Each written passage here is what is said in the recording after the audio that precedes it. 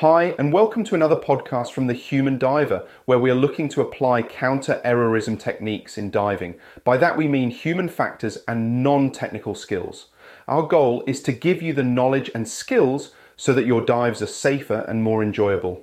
The podcast is a mixture of short podcasts based on the blogs we have and longer podcasts, which will be interviews or discussion topics. Show notes will be provided so you can dig deeper if you want. Ready to jump in? We think that we can learn from near misses because we believe that we would recognise the circumstances prior to the event and do something about them in the future. The general definition of a near miss is that something bad would have happened had it not been for some form of chance or lucky intervention. Notwithstanding this general definition, the problem is that there are two sorts of near misses. The first is where something could happen, and the second is where something almost happened. Whilst these might appear to be similar, research has shown the way we address them is likely to be cognitively different. Could happen refers to a background risk which doesn't change no matter how we think about it. For example, the stated risk of a fatality in diving is 1 in 200,000 dives, although the risk for CCR diving is much higher. The other, almost happened, refers to the perception of risk and the cognitive biases that influence our perception of it happening to me as a diver, e.g. outcome bias and severity bias. If we know someone who has died on a dive, then our perceived risk is different. If we know someone who has run out of gas on a dive due to task loading, we are likely to change how we plan and monitor our dives. At some point, we might even perceive that the risk involved in diving is too high, and we give it up.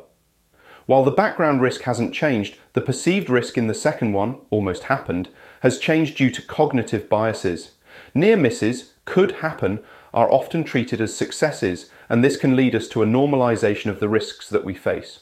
Consider the loss of the Space Shuttle Columbia. The foam blocks from the external fuel tank had been striking the shuttle's protective foam panels on at least 30 missions prior to the loss of Columbia on February 1, 2003. However, rather than increasing the urgency to resolve the problem, it has been suggested that it led to a level of organisational complacency because the loss of the orbiter was something that could happen rather than almost happened. If we look at the following dive scenarios, consider if there is a near miss, how the near miss is perceived could happen versus almost happened, and whether those involved were lucky or good. Wreck dive scenarios. Scenario 1. Two divers undertake a swim-through of a wreck which involves some simple navigation. There is some percolation, silt and rusticles. They swim through for about 100 metres and exit without an issue. They are happy with the result, especially as they got some nice photos. Scenario 2. Two divers undertake a swim-through of a wreck which involves some simple navigation. There is some percolation, silt and rusticles. They swim through for about 100 metres, and as they exit and the lead diver turns to get an exit photo, they look back and notice a fair amount of silt following the second diver out. Scenario 3. Two divers undertake a swim through of a wreck which involves some simple navigation. There is some percolation, silt and rusticles. They swim through for about 75 metres. At this point, the second diver signals that they have an issue and the first diver turns to help. They notice that there is a large amount of silt because the second diver's trim and buoyancy have kicked up the silt.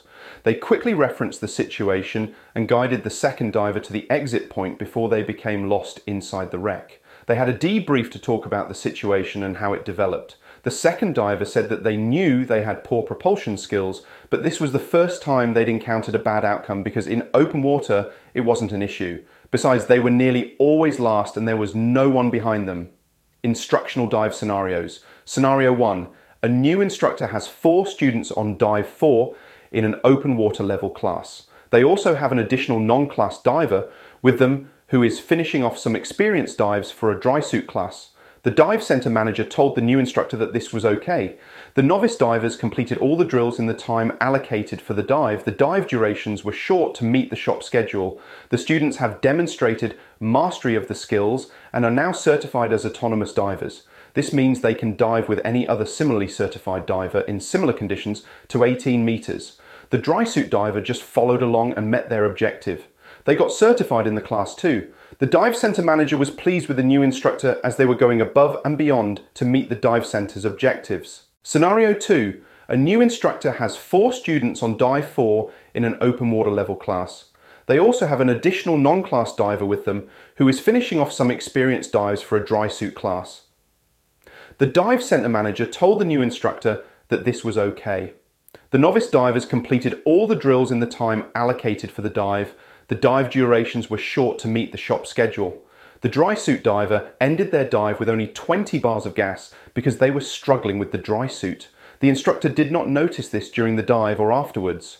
The dry suit diver told the open water divers in the pub later that they knew things weren't good, but they did not want to interrupt the instructor as they knew the primary reason for the dive was their open water level class.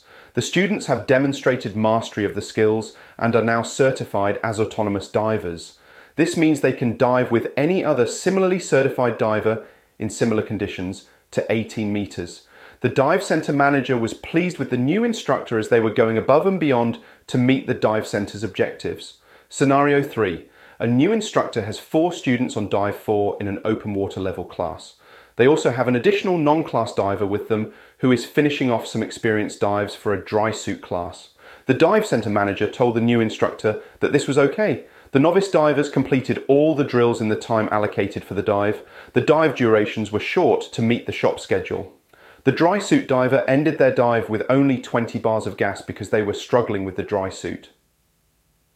After the dive, during the debrief, the instructor asked each of the students about what went well and why, and what they need to improve on and how they are going to do it. When they got to the dry suit diver, they were surprised that they had so little gas.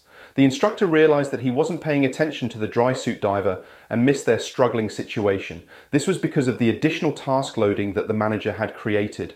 While nothing bad had happened, it could have been worse. The instructor emphasized to the dry suit diver that while the course was important, their safety was a higher priority. They also spoke with the manager and explained the situation, highlighting that while nothing happened, it almost did, and as such, the center needed to change its procedures. Why were the divers lucky or good? How much control did they have over the situation, the environment, and the skills or knowledge of the other divers involved? How much were they able to actively manage the situation? The research indicates that if we have a successful outcome following a near miss, then our perception of the risk is lowered, and therefore we are more likely to erode the safety margins that we have developed through training, equipment configuration standards, and rules. This has been likened to a normalization of deviance. Note that a normalization of deviance isn't just about the deviance, but also the social acceptance of the deviance or reduction in risk margins. How many similar scenarios can you think about in your diving or that of your peers?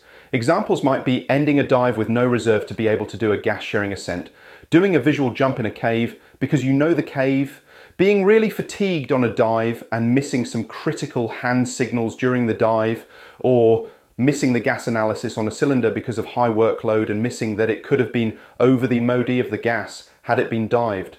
What can we do about this? Understanding divers' reactions to near misses is merely the first step towards reducing how these events reduce learning from near misses. The research shows that near misses are assessed as being more favourable than failures. They lead to minimised perceived risk and can lead to increased comfort with risky choices. There are a number of things we can do to mitigate these issues, induce counterfactual thinking, raise understanding of how risk perceptions can shift, and make probabilities more visible. Divers with counterfactual mindsets utilise more analytical decision-making processes and can be motivated to learn from past events. They may learn to change their behaviour if they consciously recognise that they were very close to a failed outcome and that they could have acted to avoid it, i.e. not blame circumstances. However, not all near misses elicit counterfactual ideas, and not all counterfactual thoughts result in effective learning. Consider asking simple questions like, was this dive a complete success? If not, why not? Or what factors, if changed, would have resulted in a failure, and how robust are these factors to change? These questions are core to an effective debrief. Although it is really hard not to, we shouldn't take things for granted when they go right. Rather, we need to understand why it went right in the manner it did, and the best way to do that is via a debrief or some form of reflection. Reflecting on what went well and why, and what needs to be improved and how, with a specific focus on the issues being covered, is therefore critical if we are to learn from a successful near miss. We can ask the simple question, were we lucky or were we good? If we were good, we should be able to identify what was good and how we can replicate it in future dives. If we can't identify the factors that led to a good outcome, how do we know we weren't just lucky? Regarding improving understanding of shifts in risk perception and the baseline figures are ongoing projects. They involve the telling of context-rich stories so that others can understand and recognize the factors leading to adverse events in their own diving and not just the could happen diving that is out there.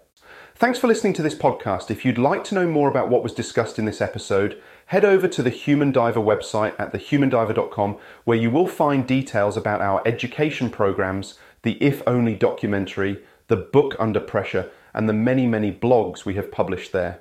If you think others should listen and learn, consider sharing the link. Thank you.